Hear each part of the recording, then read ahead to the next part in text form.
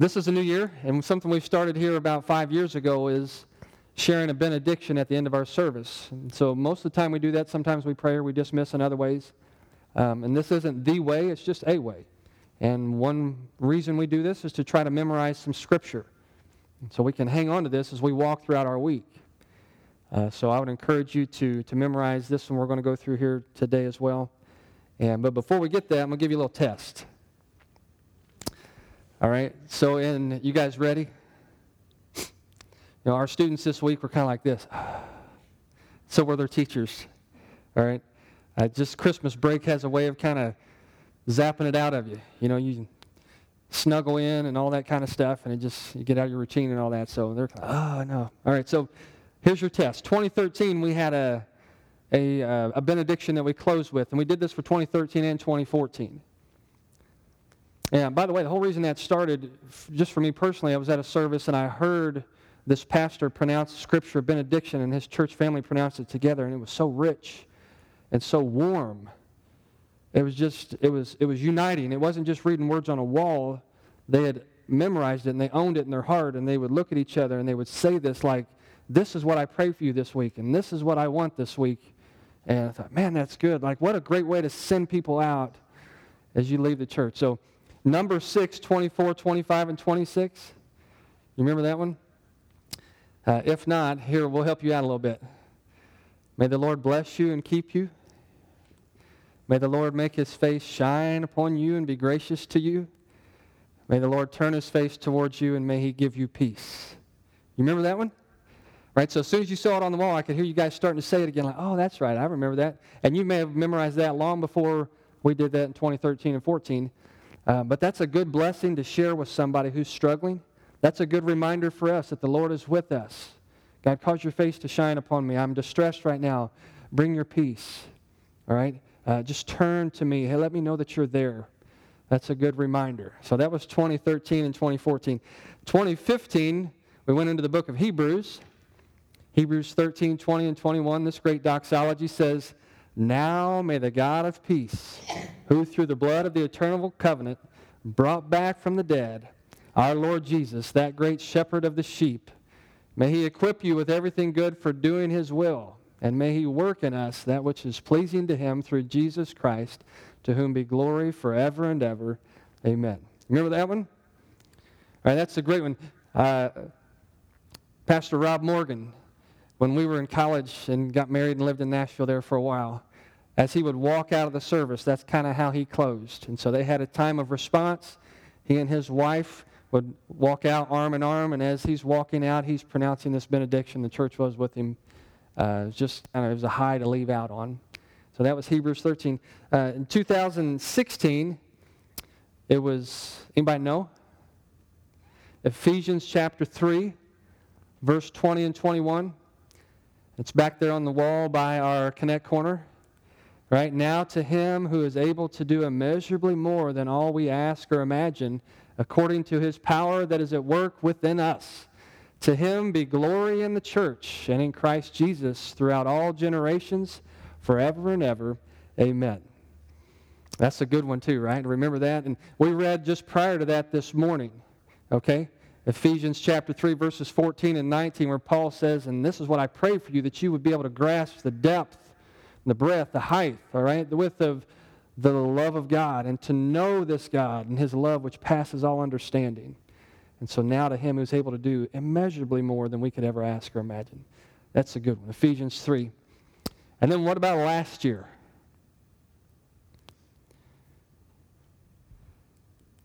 One Sunday ago.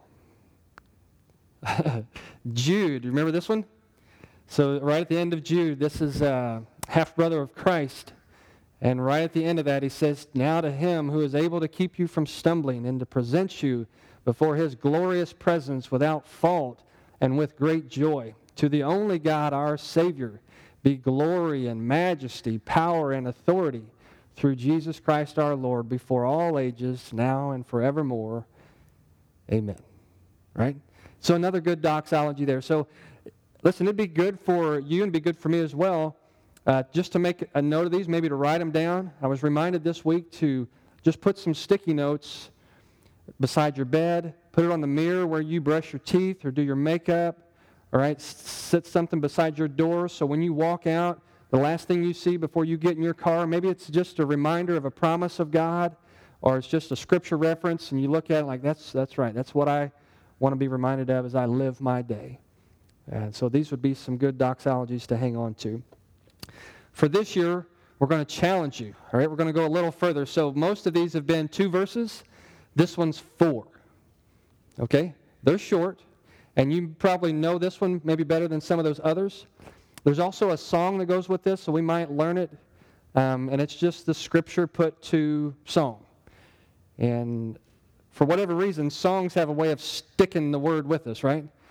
And it's good, isn't it? Like when something triggers your mind and you remember a song and it points you to a promise or a truth or a doctrine of God, right? It's not just empty words. It doesn't just give you that happy feeling, but there's some substance there.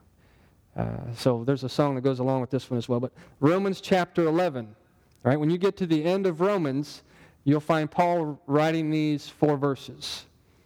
All right, oh, the depth of the riches of both the wisdom and knowledge of God. How unsearchable his judgments, how unknowable his ways. Let's just put it up here. Let me read it together with you then. Oh, the depth of the riches of the wisdom and knowledge of God. How unsearchable his judgments and his paths beyond tracing out. For who has known the mind of the Lord, or who has been his counselor? And who has ever given to God that God should repay them? For from him and through him and for him are all things. To him be the glory forever. Amen. All right, you've heard this before? See? All right. That's for our Hispanic brothers and sisters in the back. That's yes in Spanish, right? All right, so we're going to spend the next 4 weeks kind of making our way through these 4 verses. So today will be 33, next week will be 34, on and on. Just spend a little bit more time rather than trying to take one message and try to just cover the surface on each of these. So Romans 11, if you've got a Bible, you can turn there. You might want to keep that open, as we'll keep referencing here today, verse 33, especially dealing with the depth and the riches and the unsearchableness of our great God. And so the title of this message today is the incomparable God. Right? There's nothing on the planet like him. There's nothing in the heavens like him. There's nothing else like him. And that's kind of what this text declares. And so we'll see that as we make our way through these next 4 weeks. All right? So as we said, the author of this text is Paul, and some call this kind of the grand crescendo of the book of Romans. So if you are someone who likes movies or you like music, you know when a song kind of starts out soft. Maybe there's some strings in the background or a real light piano. And the or the words are just maybe kind of dainty and they float softly. They're beginning to tell a story, and then as the story progresses, this song begins to come to a climax. And so there's more instruments that's added. And it's just growing and growing and growing and growing. Then it reaches that pinnacle, that climax, that grand crescendo when it wants to just sing and really just resonate or shake our hearts. That's this text right here. And if you've ever taken time to study Romans 1 through Romans 11, by the time you get to verse 33, at least for me, there was a couple things I'm thinking. One is, thank you, God. All right, you've helped me understand some things, and you've helped me also understand that I can't understand everything. But then it also just like, there's a joy, there's an exuberance as you understand how these texts, these doctrines apply specifically to you and I. And so that's what's going on here in the heart of Paul. This text is resounding in his heart, and it is resounding off his pen. And I pray that it will resound into our hearts today as we work our way through. So the incomparable God is what we'll look at here today from Romans chapter 11. So a few things we'll highlight if you'd like to follow along. Write some of that on your bulletin, you can. Again, that's totally your call. But looking here today, specifically in verse 33, what it means that God is unparalleled. There's no one like him. There's nothing like him. So initially here, we're going to say this: the incomparable God is going to bring delight, and it's a depth, all right? There's deep delight to those who know Him. The incomparable God, for those who know Him, is going to bring a deep delight. So as this doxology starts, there's a little word here that sets this whole thing off. What's the beginning of verse 33 say? What was the first word? Oh, right? Oh. And it sets the stage for these 4 verses. So don't ever just skip over the little words. Right? Little words a lot of times carry big significance. A little word like all carries a big weight. It's only 3 letters, but it means a ton. All right? And the same thing here. This little word O-H, is carrying a massive weight. Now, this is not the O of like terror or O of frustration, okay? Like when you're driving down the road and you see blue and red lights in your rearview mirror, what do you say? Oh, right? What did I do? And you're already working on your spiel and you're trying to get your heart right. Oh, I don't want to be rude here, and how do I get out of this? Maybe you don't think that way, but I do. Or if you're in a hurry, in Granite City, there's lots of train tracks, right? And you really can't go any direction. Well, thanks to the viaduct now, I guess you can go maybe one direction, but most places you can't go without having to face a train periodically. And I hit one every day, and it just like shifts on me right around noon. And so sometimes it's 11:57 or 12:03, and so I've tried to gauge it so I miss it, and more often than not, I hit it. And so you know how frustrating that is when you're trying to get somewhere and you can see that thing coming, right? Now you guys probably speed up. I don't do that, right? I stay speed limit, right? 55 and a 30, and I'm trying to cross the train tracks. And you see those lights start to flash and them arms start to come down. What do you say? Oh. That's not the oh here. Paul is not just like, oh, like God, this is too deep for me. Like, why couldn't you make this more understandable? Now, this is exuberance. Like, Paul's heart is just exploding. If you take a 2-liter of Coke and you shake it up and you throw it up in the air and it hits concrete, what's it going to do? That's right. I should have brought one. We could have done that this morning, right? No? Okay.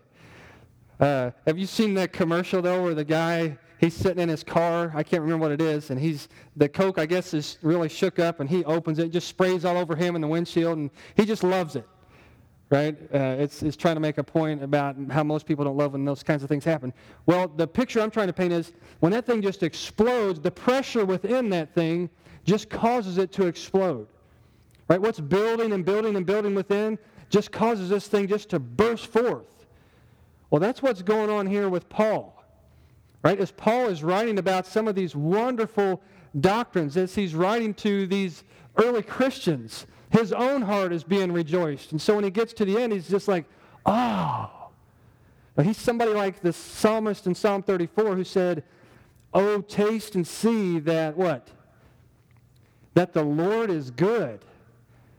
Right? That's not somebody who's recommending something they've never tried. That's someone who says, I've tried and tasted and he's good.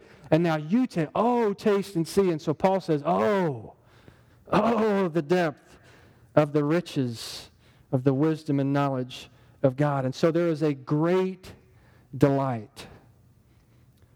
When's the last time your heart was just like bursting? Your soul was just bursting, like your mind was just caught up in the wonder of who God is and in the wonder that He loves you? How long has that been? And part of our Bible reading today said something to that effect, like it was the point being made was, you'll never get over it. If you know the depth of it, you'll never get over it. I remember Uncle Ron saying of Grandma, his mother, one thing she never got over was the fact that the Lord Jesus Christ loved her. And that never failed just to rejoice her heart. I mean, how long has it been since you've sat with the Word of God or you've sat in a time of prayer and you've just been overjoyed? Would anybody say it's been a while? Any takers?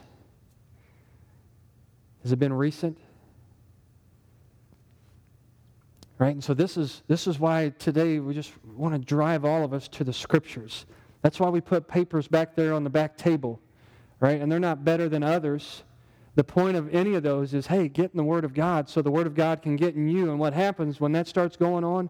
He will delight your heart. He will rejoice your soul so that what comes out of you is just like a 2-liter of Coke that's been shook.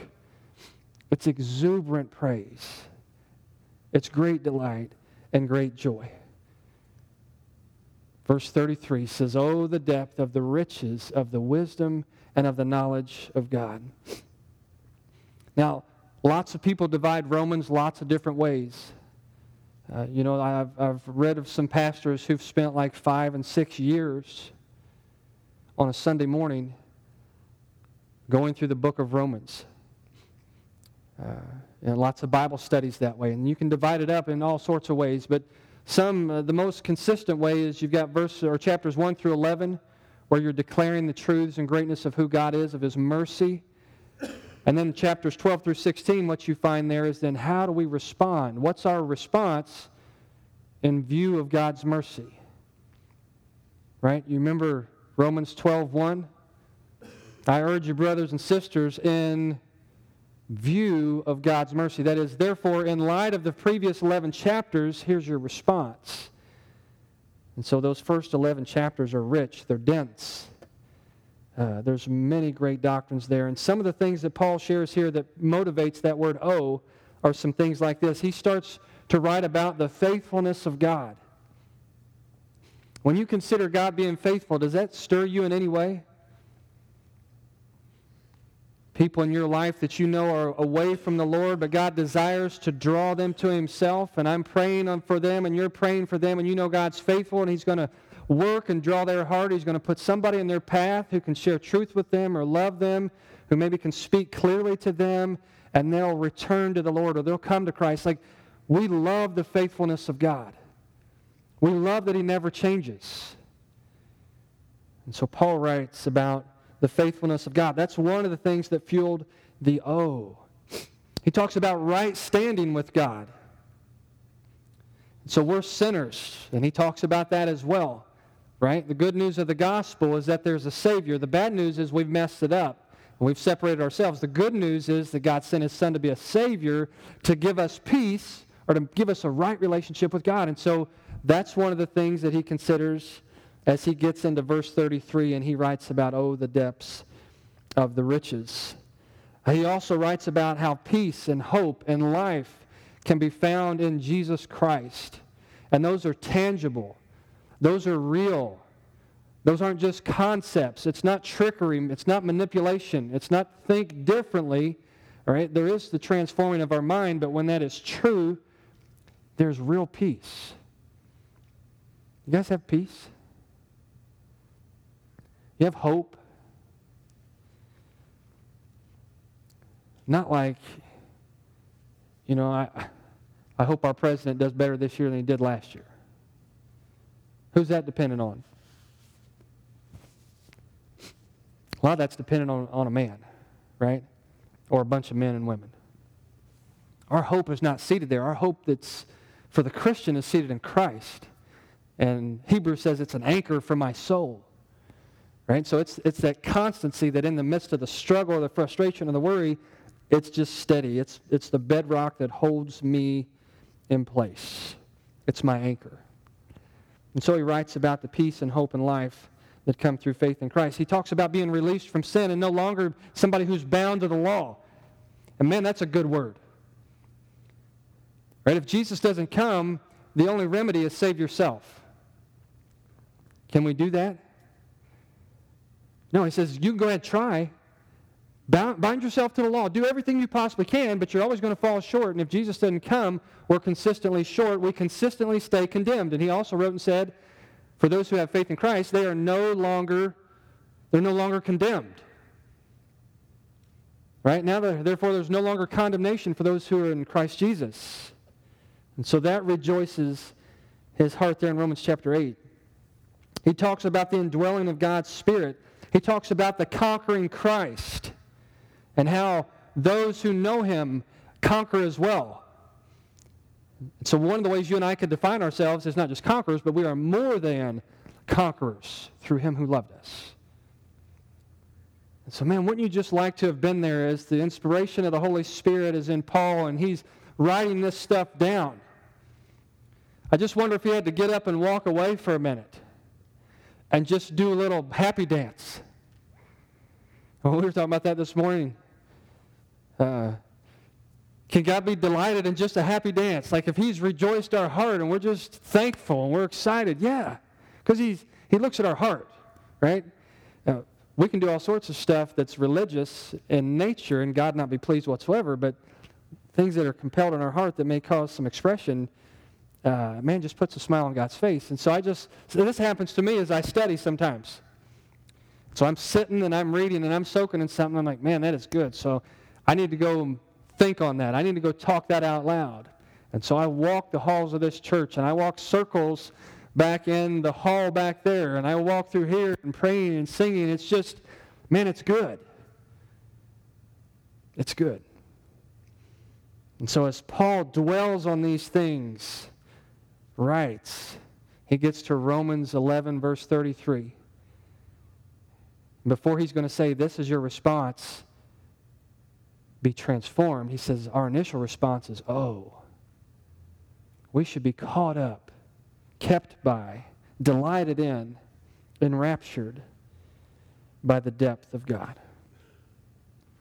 Now, there was a video this past summer, you may have seen it, that had a lot of views, went viral, of a guy who dove with one breath in the deepest man-made pool. Did you guys see that video? It's a pretty cool pool. I mean, it's not just like a rectangle. It's got all these different tiers and layers and shelves. And he hits one shelf, and the camera stays there, and you think, oh, he's at the bottom. And the camera pans down, and then he just dives down to the next shelf. And it's so smooth. He looks so at peace, and they zoom in on his face, and sometimes he just is smiling or he's so relaxed. And then at the bottom, well, probably the last, maybe, 75 feet of this thing, it's a big cylinder. Maybe it's, 15 feet in diameter. And he's standing on the edge of that, and he just kind of, like he's preparing himself. Am I going to do this or not? And just in the water, he jumps, and it's real slow in nature, and puts his arms by his side and his feet together and just shh.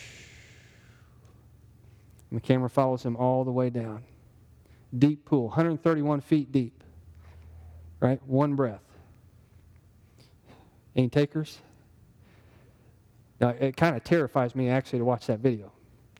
What if he hiccups? That's what I'm thinking. What if I hiccup? Or, pass out? And then the video ends with him, his feet hitting the bottom of that, and just real slow, he looks up. 131 feet below water. I can't remember his name right now, but pretty impressive. That depth, that's deep. But that depth is doable. Right? That depth has boundaries. So you can descend, but you're going to hit a bottom point, a stopping point, and you can't go any further. Now, you and I would probably hit that in death. He hits it with one breath. But the point of that is this. God's well has no bottom.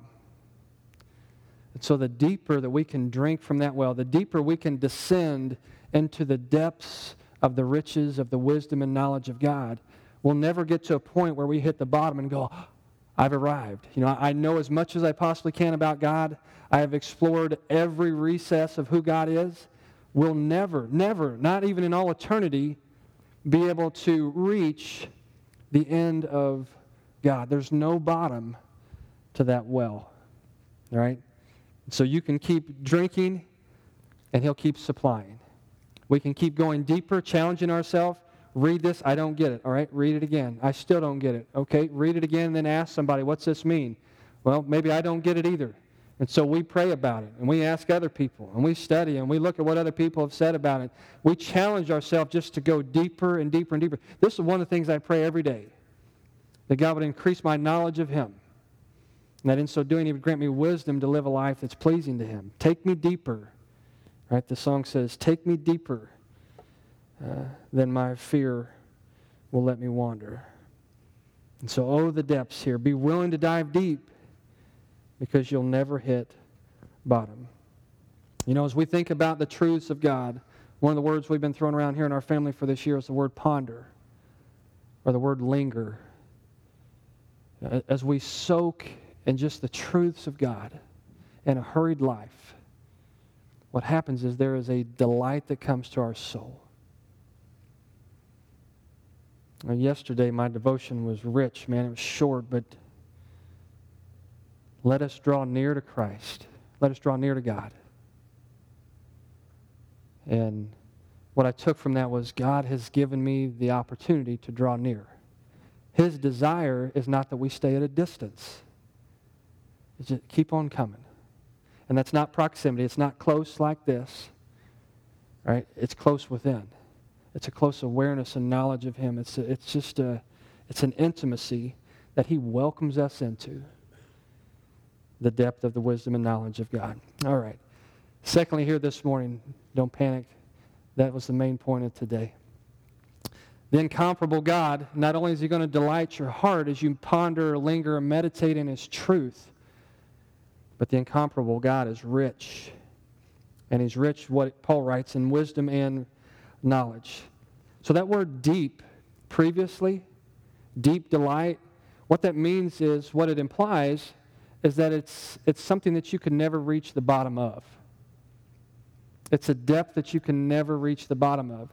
And so here it's saying the same thing. This is talking about a wealth that never ends.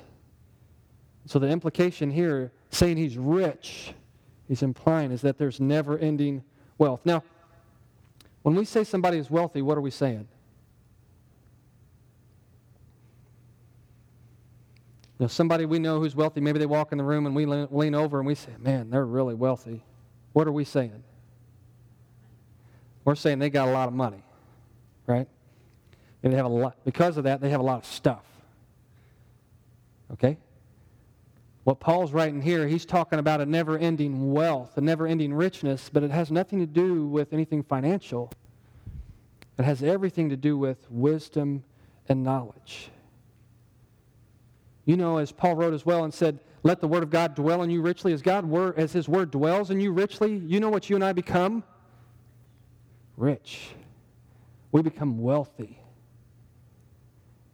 And that is an incomparable wealth.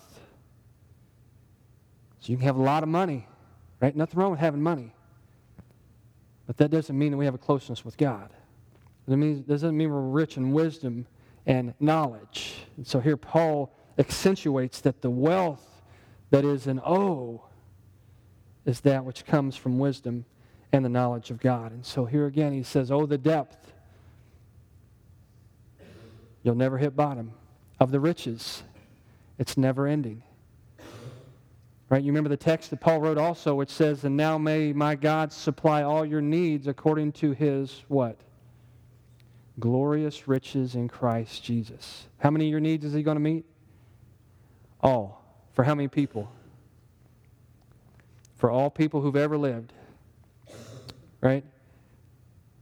You and I could probably go to a restaurant somewhere today, take a group of us, and we could get close to running our wealth out.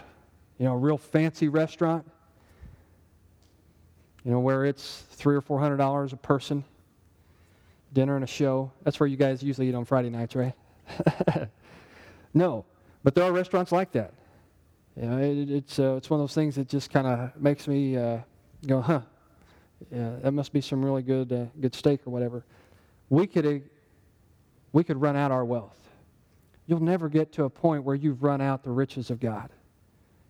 Okay? And His riches, again, are knowledge and wisdom. And so Paul writes here and tells us there's no end to what God knows, and if that's the case and His Spirit is in us, then there's not a limit that you and I can reach where we say, I know enough.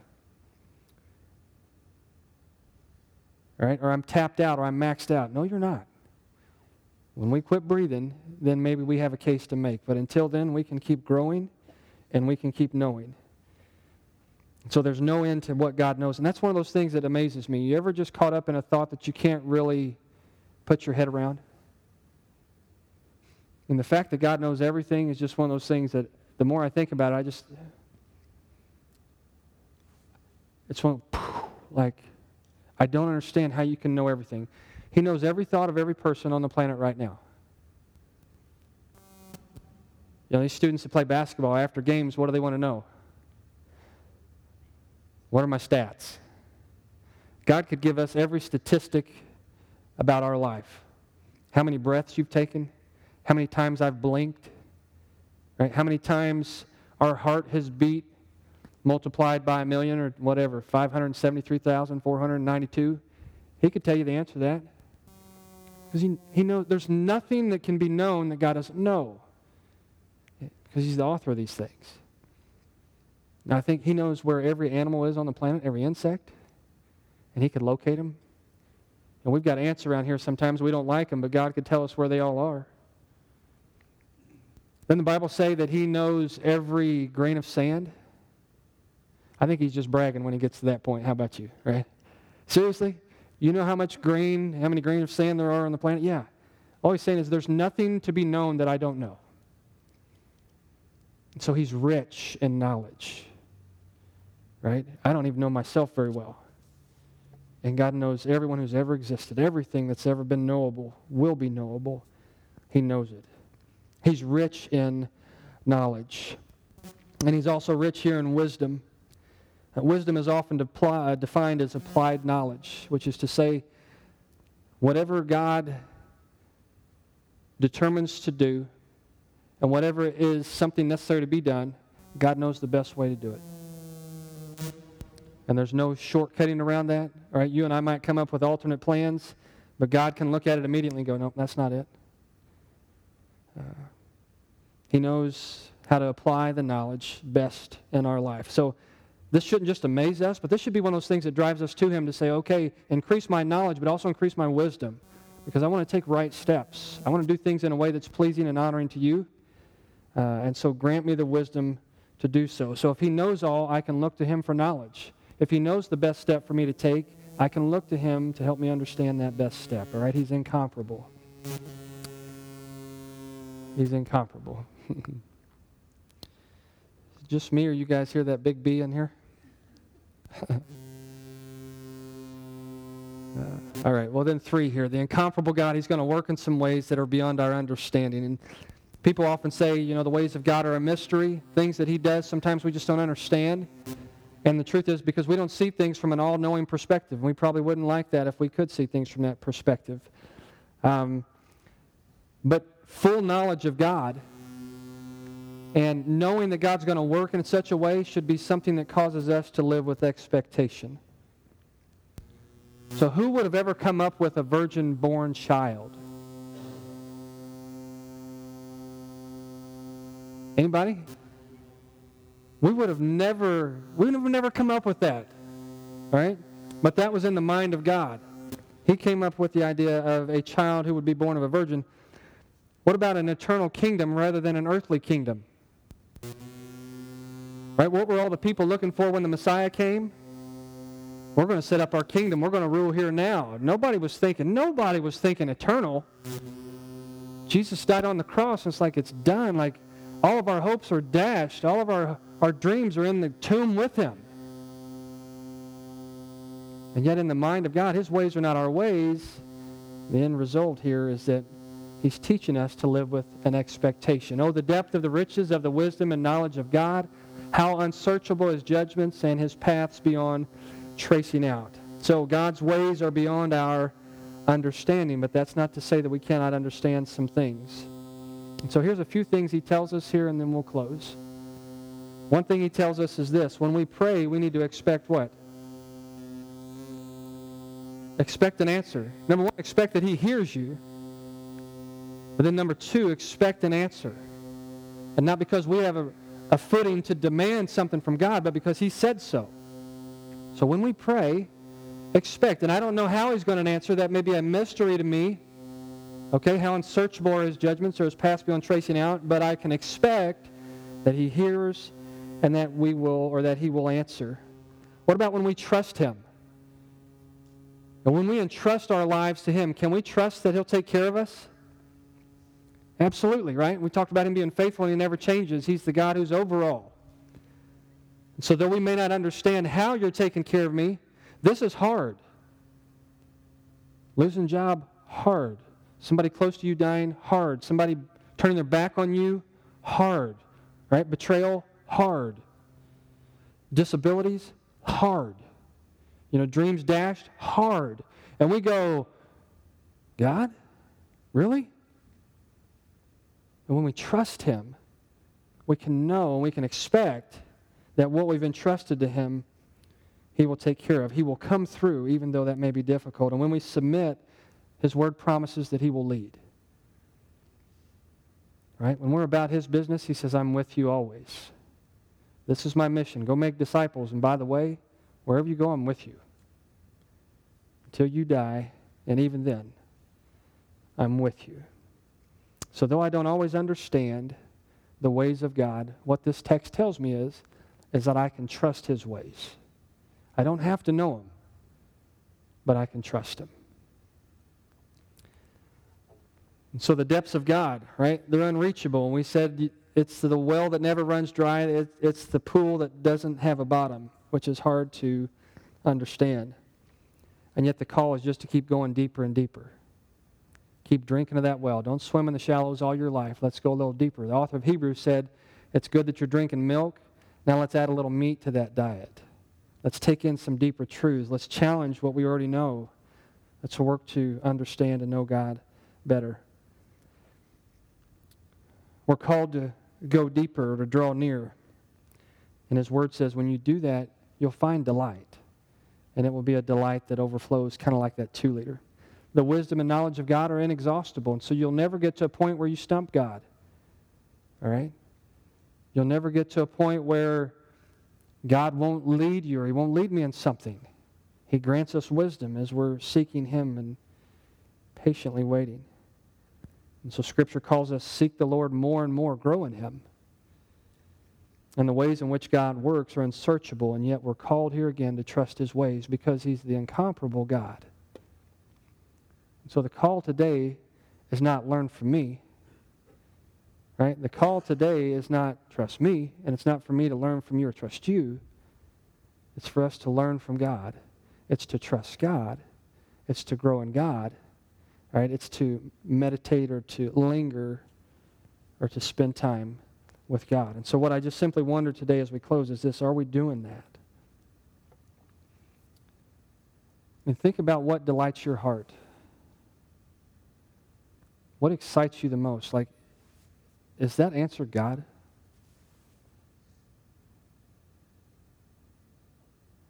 I mean, is it just right off your lips? What's your greatest delight? Oh, God, my relationship with Him. Or do we start looking at our blessings and cherish the blessing and kind of set the giver of that blessing aside? And Paul's reminded us that great delight comes from the depth of the riches of God. Listen, if you're not diving deep, or at least trying, I want to encourage you to do so. Take the challenge. Get to know the Lord better. Draw near. His promise is as you do, He will draw near to you as well.